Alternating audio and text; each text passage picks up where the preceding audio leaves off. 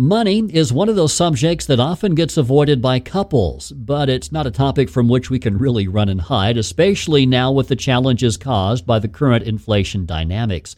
Well, Shaunti and Jeff Feldhahn are among the many couples that haven't always known how to talk with each other about money, but they are learning, and this morning we are going to be revisiting a conversation with Shaunti about the research that led to their book, Thriving in Love and Money, to help you have those healthy conversations as well. Shaunti, welcome back to the Morning Conversation. Oh, it's so good to be back with you. Yeah, very much looking forward to it. We always have a great time when we talk. Always thrilled about the different works that you're putting out, the different books. You've got a new one. And I remember last time we talked, you talked about this book.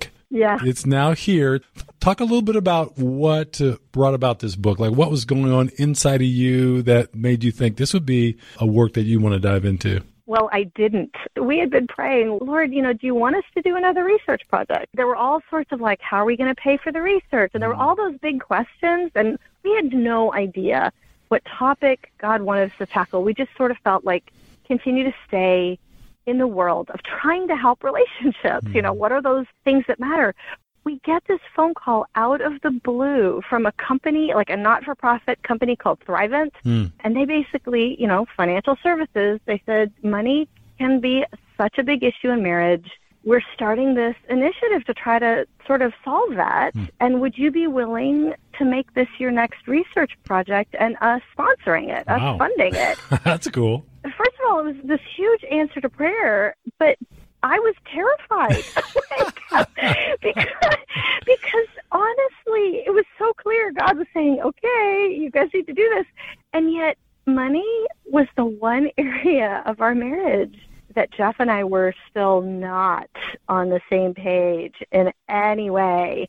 And it was really kind of scary to realize, okay, Lord, we're finally going to have to address this.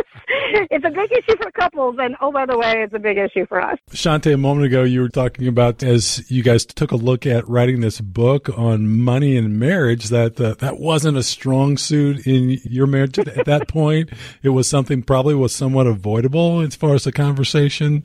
As you dove into the research, were you guys atypical or were you typical? Was it like, no, a lot of couples struggle the way that you guys did, or was it like, no, you guys are a bit of an anomaly? We felt much better once we did the surveys, yes, because, that's a hallmark for the people who aren't sort of aware of the type of stuff we do. What we're doing when we investigate something is we do big nationally representative surveys. It's a big research study. Right. And we were a bit surprised and a bit reassured that actually it turns out 77% of couples can't talk about money well either.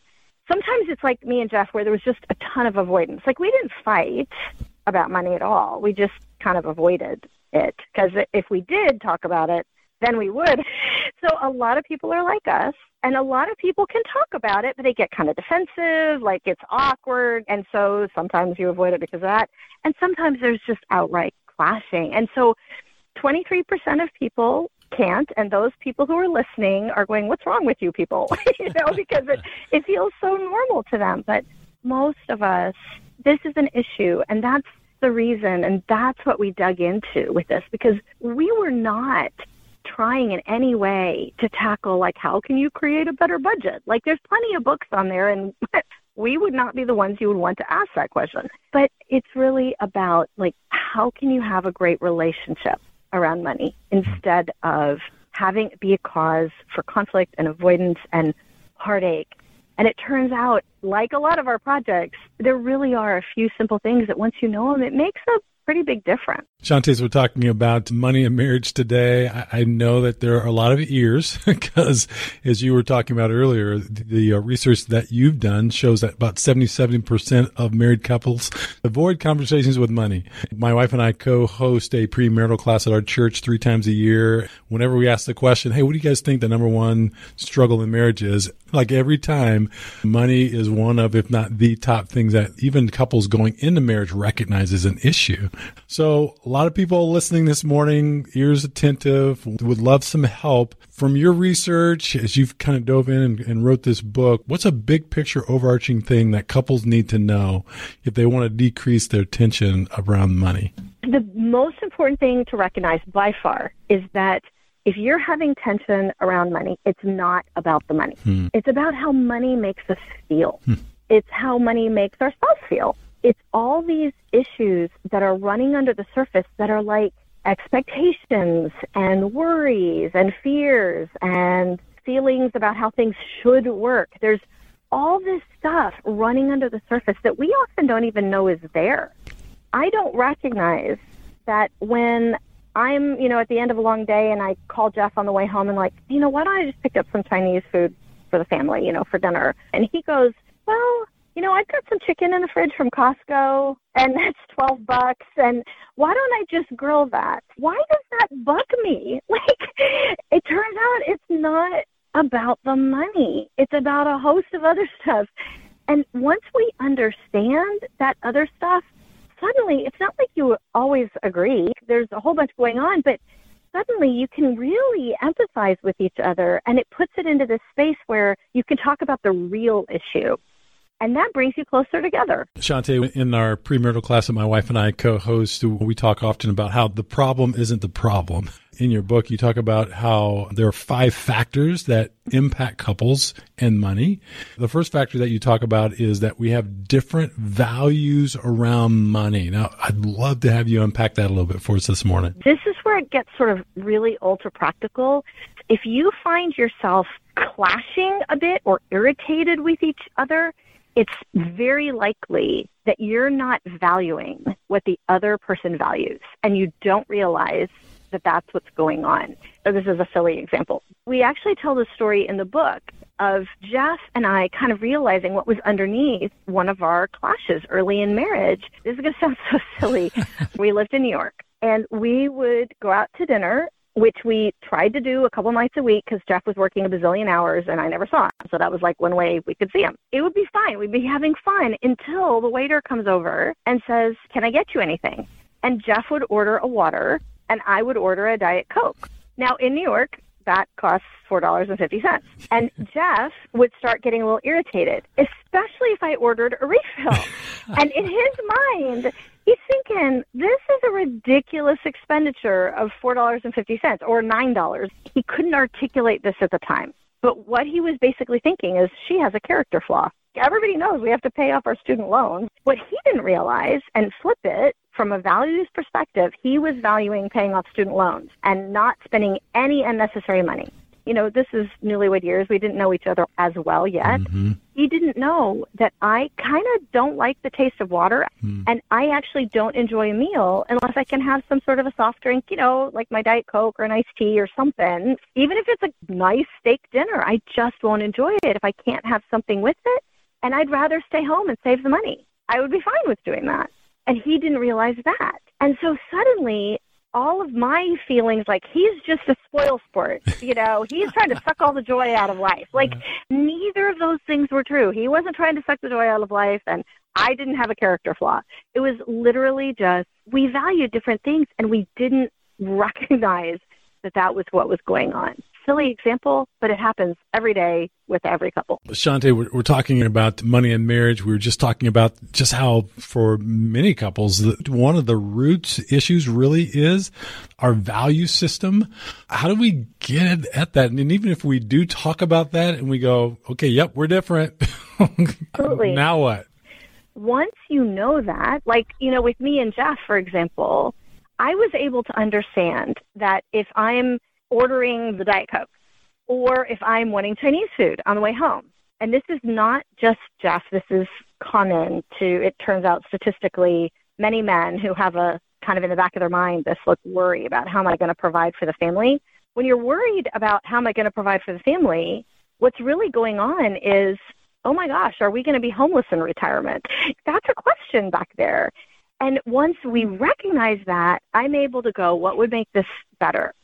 And what does that look like? Is it, okay, well, we won't go out to eat as much, but I'll be fine that when we do go out to eat, you're going to want your Diet Coke. So, we can certainly talk about that. Or on his side, or on the side of someone else, once you recognize, what? It's not that Shaunti has a character flaw. I mean, I'm sure I have many character flaws, but it's not that my spouse has a character flaw. It's that my spouse values something different. And I can now go, okay, I didn't realize that you would actually be willing to stay home and not go out to dinner. Like, I didn't recognize that. I'm sorry that was an issue.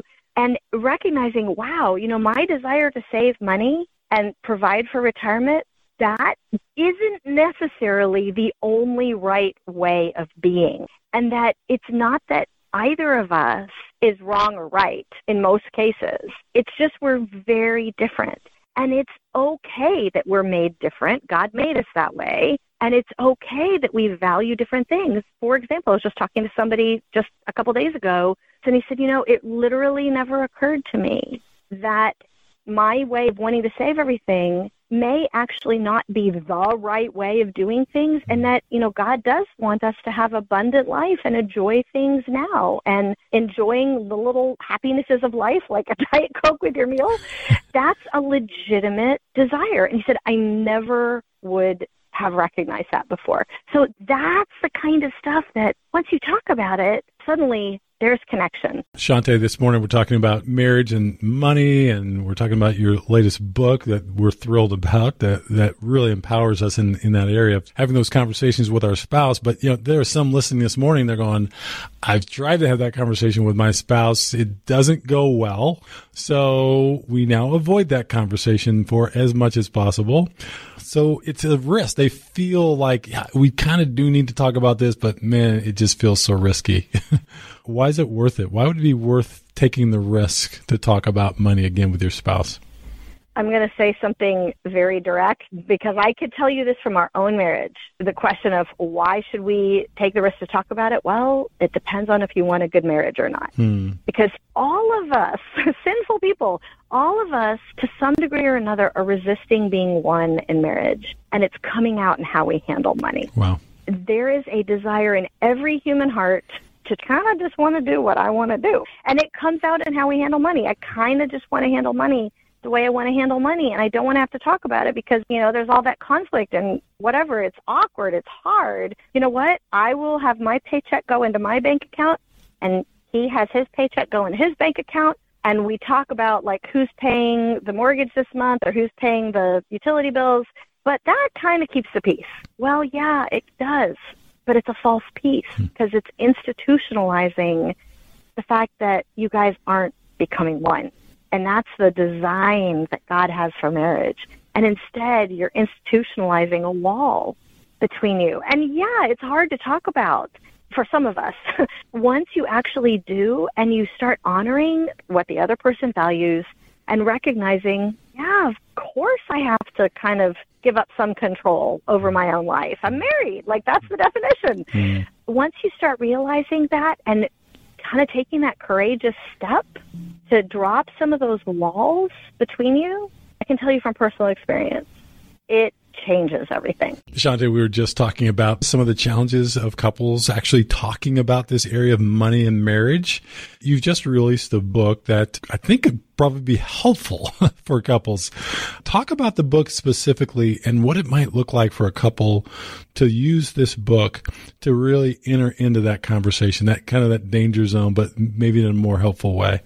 What we realized that will make a big difference is to actually read the book about yourself first. Like, it's a little book. Read it about yourself first and read it with a pen in hand. It literally, even if you only go through like this concept of the values, like I value something different than you value. Like, even if you only go through the values chapter and you read it with a pen in hand and you highlight and circle the stuff that applies to you, and you're suddenly going, that is a type of value. Like, some people value time versus money. I want to spend the money ahead of time to buy the tickets at the movie theater so I don't have to stand in line, even though it costs a little bit more. And somebody else, of course I'm going to go an hour early and stand in line. Like, that's just what you do. You highlight the stuff that's about you.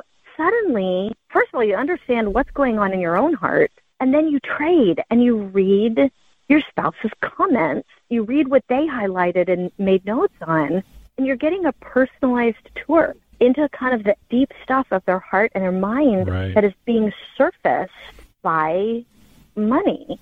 And it automatically lends itself to oh my gosh, I had no idea.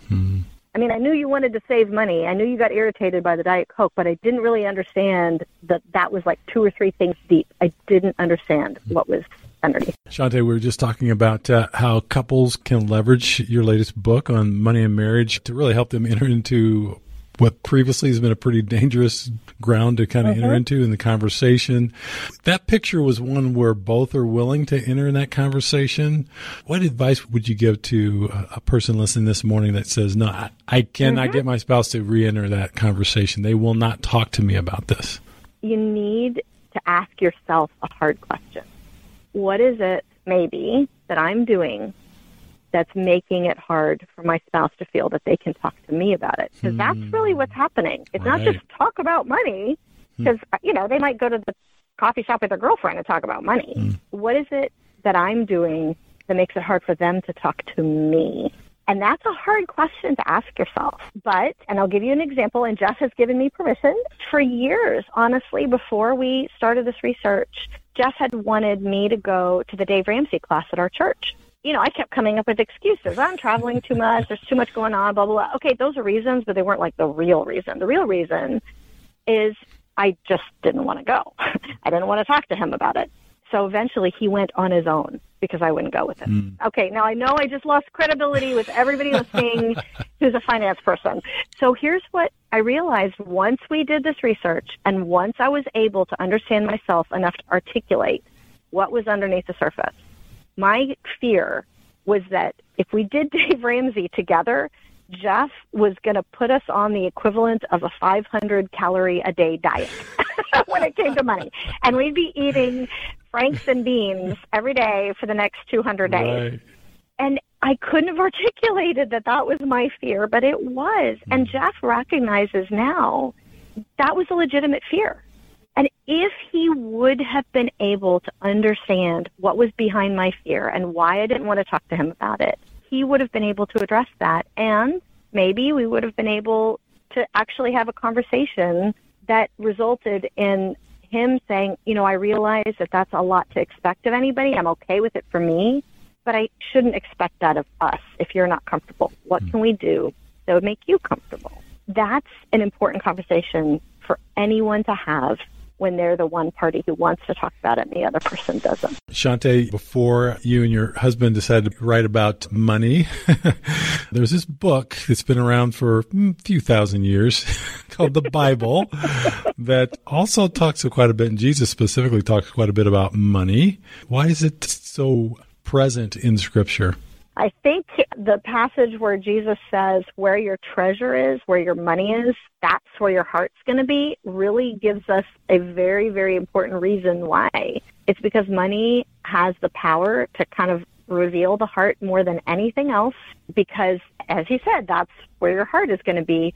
But it's not just revealing what we value. You've probably heard pastors talk about tithing and giving, for example, and says, if you're kind of holding on to your money, that shows you're not really trusting God, which is true. But guess what? There's another step to it that passage also means. It's not just that it shows the heart, it steers the heart.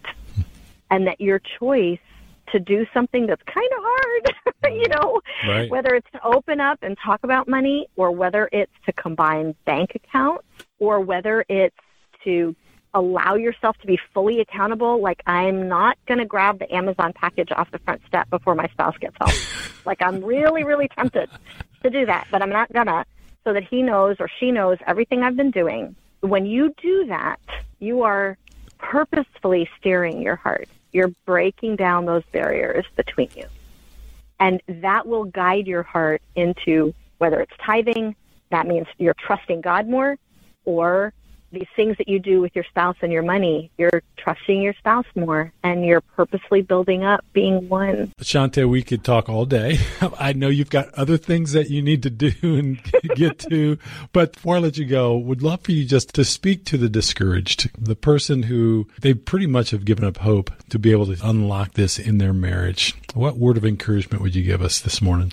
If I can do it, you can do it. If Jeff and I can now come together around money, which we completely can, like all of those walls are now down. we can absolutely talk about money. Now, we absolutely still don't agree on certain things, but it no longer causes that sense of conflict because we now have the ability to go, okay, there's something underneath that and probably something underneath that. And we can go, what is it that's making you worried when I say that? Why does that make you cringe?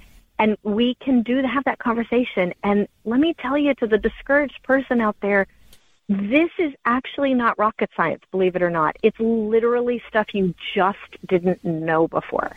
And suddenly, once your eyes are open to this stuff, it is so much more simple. Now, I do need to say before we close, there's a small number, and it's a very, very small number of situations where it could be that someone's discouraged because, like, their spouse has a gambling addiction. This is an issue where money situations are completely different. And listen, if you're in that situation, all of these emotions and all the stuff we've been talking about on the surface are still there. The application is going to be completely different, though.